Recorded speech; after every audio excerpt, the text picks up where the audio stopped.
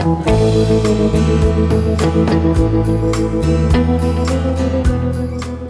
Book of the Dead.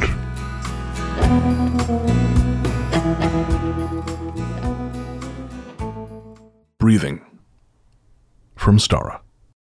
On a sunny Southern California day in the summer of 1973, my friends and I decided to conduct a seance. Being all of 13 years old, we thought we knew everything about the paranormal. We'd formed a mystery club a few months earlier which had yet to solve any mysteries. Most of our focus centered on seances. Nothing much had happened when we held them, but all of that was about to change. We rushed into my friend's house, and her father told us we couldn't occupy her bedroom because they were preparing to paint the walls. So we settled on sitting on her bathroom floor. Since it was a small room, all 5 of us were crammed against each other, seated cross-legged. Usually we turned off all the lights and pulled curtains over the windows, but this time we dwelled in sunlight. The leader of our group led us off by making a bold statement. "If anything is here, make a terrible noise." Personally, I didn't expect anything to happen, but within 30 seconds we heard a cracking sound. Then we noticed the door moving. Upon closer inspection, we actually saw the bathroom door breathing. The wood came out about 6 inches and went back down only to rise again, just like a person breathing. The girl whose back was to the door climbed over me and jumped into the bathtub. Her rubber flip-top sandals hit me in the face while she scrambled past me, and I barely felt it. My back was against the bathtub, and I was the farthest away from the door, yet I sat frozen. I didn't know what to do, and I remained silent in my inertia, while the other girls screamed. Every one of us saw the exact same thing, and after about 20 seconds, which seemed like an hour, our leader stood up and screamed, "Stop it!" Luckily, the door stopped all movement. We still sat in shock, but then someone had the bravery to open the door. We all rushed out and down the stairs. Continuing out the front door to the street, my friend's mother shouted after us, "What is wrong with you silly girls?" Returning after a while, we checked out the bathroom door and it was solid wood again. Nothing out of place. Was it a poltergeist? With 5 13-year-old girls in one spot, all focused on the same thing at the same time, it's a possibility. Or was it something much more sinister that we accidentally tapped into? We will never truly know, but that summer was one I'll never forget. Note, I have to add we were not on drugs. The only thing we did was too much sugar. And years later, when I attended my 30-year high school reunion, I ran into one of the girls with me that day. I asked her if she remembered the breathing door incident, and she did.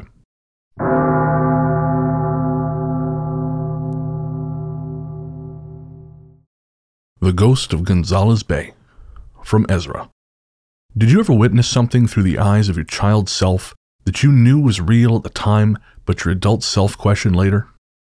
Not something traumatic, but something that nonetheless burns a pretty good imprint into your mind. My story this time is not rooted in comedy, and still leaves me feeling unsettled today. I can't quite recall if I was 10 or maybe 11, but it was a beautiful, early summer day in Victoria. I awoke to cloudless blue skies, and a short time later, our old school wall-mounted rotary phone jangled. My best friend Danny invited me to go with he and his dad to hang out at Gonzales Beach, and I excitedly agreed to go. Gonzales Beach was a long crescent of white sand tucked into a good-sized horseshoe-shaped bay. It was sheltered from the waves and cool winds off the strait and was a fairly popular hideaway for beachgoers. It was hemmed in by steep banks which led up through dense foreshore brush, scrubby trees, and out-of-control English ivy, through scattered vintage luxury homes clinging to rock bluffs, right up to the foot of Gonzales Hill and its signature triangular monument. We ran down the many stairs to the beach, ready for a day of poking around in tide pools, eating junk food, and exploring the animal trails in the impenetrable bush bordering the sand. The tide was low, and as his dad cracked a beer, we ran off to the empty end of the beach to play hide and seek. It was my turn to hide. The high tide line ran right up to a wall of willow trees and rose bushes, burrs and thistles, all strangled with invasive ivy. It was the definition of impenetrable brush. As Danny began counting to 30, I scanned the thicket for a place to hide. The only access to the bush was a couple of round tunnels punched into it by the river otters, minks, and raccoons that were common there. but although you feel like a big kid in the 4th grade, you are roughly the size of the largest raccoon and capable of navigating their trails on hands and knees. I picked one and scurried up it, knees and hands in the clay. It had the fishy smell of otter shit. It narrowed until I had to go on elbows and knees. It was cool and shady with just a few flecks of sunlight poking through. After 40 or so feet, I put my head down and with one last push, popped out into a larger open area festooned with thick ivy. As I raised my head, I saw her. I blinked once or twice as my eyes adjusted. In front of me, not 30 feet away, was a woman. Not just an ordinary woman. She was seated on a fallen log. She was dressed in what I sort of knew at the time, but am very familiar with now, as Victorian-era clothing. A black, roughly hooped skirt, tight bodice with corset, and a hat with a veil covering her face.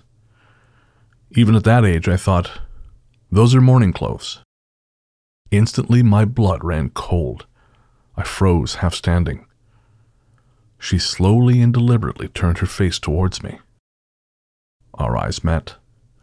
She was pretty, with pale skin, green eyes, and curly red hair. She appeared to be around 30 years of age. But the thing that has always stayed with me the most to this day was the look of deepest sadness in her teary eyes. It cut right into me, in a way I couldn't understand until I was older. Can't describe it, but I just couldn't look away. The whole exchange was maybe 15 seconds, but I can't be sure. I finally tore my eyes off of hers, dropped down, and desperately crawled toward the bright sunlight at the beach. I literally burst out onto the sand, very shaken, caught my breath, and tilted my face into the sun. My friend ran up and asked me where the hell I'd been. I didn't tell him. I didn't tell anyone for years. And it struck me later why he was wondering where I was, when, in my mind, he'd just stopped counting. If you go there now, it's still a beautiful bay, but the foreshore woods are all luxury homes now. The last time I went, it was very busy, and I couldn't discern exactly where it had taken place. I'm an atheist or agnostic or whatever, and not a fan of conspiracy theory or cryptozoology, but I have struggled for a long time to fit this story into that construct. I've even searched for reports of paranormal activity there on local websites, but so far haven't found anything. The impossibility of anyone getting into that outfit and getting to that spot is clear. I have often wondered what had happened to her, and who she had lost and when, and I realize I will likely never know. But I hope the grimy, blonde-haired 10-year-old kid from the 1980s gave her some comfort when we met for that brief moment.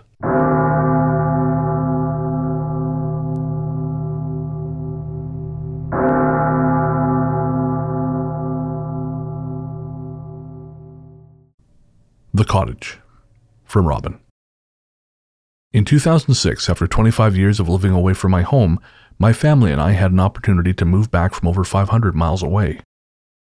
I excitedly phoned my recently widowed mom and gave her the good news, and she exclaimed how amazing it was that I called just as she was picking up the phone to ask us to come back and rent a house she had just purchased. And so it was agreed. We moved during the hottest July on record. We arrived at the home in the dead of night, and my mother was so excited to show us the cute little 2-bedroom rock cottage that we would call our home for the next 8 years.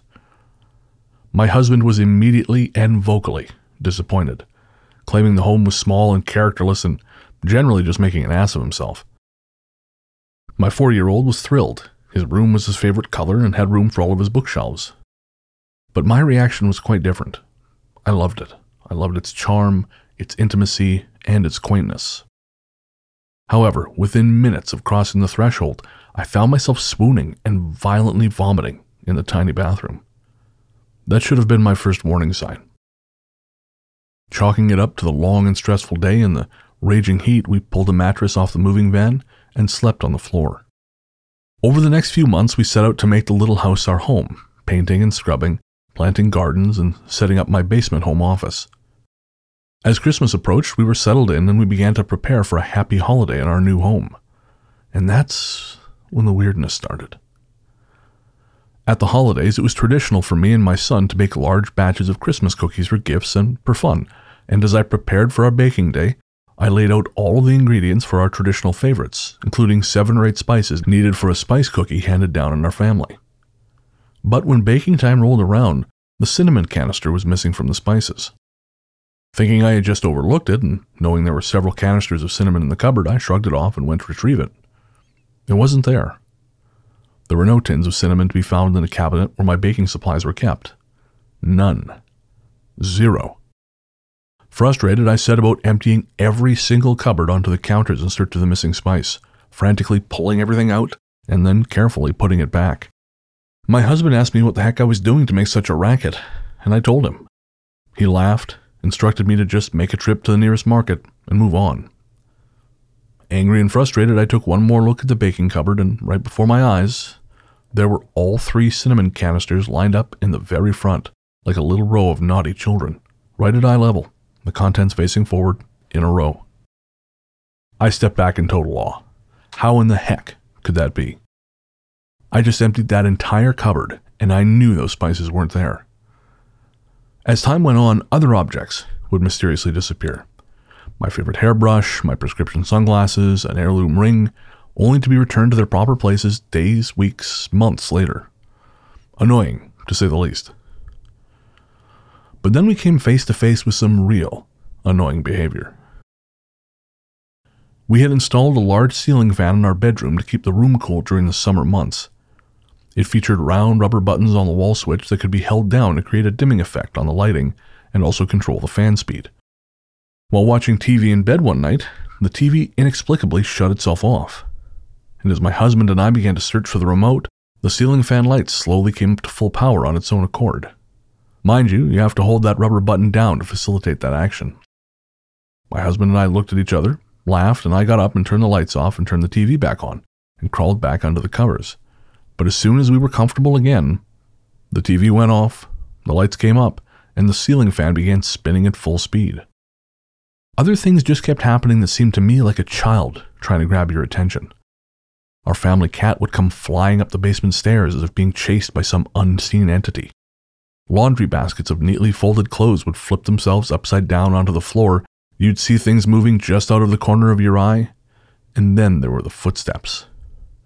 Every day working in my basement office, I would hear the sound of men's boots walking across the floor upstairs, and I alone would be home. Sometimes this was frightening enough to send me to the front porch to wait out my day until my husband and son would be home. We have long since left that home, and my mother sold it, but I often have considered knocking on that door to ask the occupants if they've experienced any of this annoying, ghostly behavior.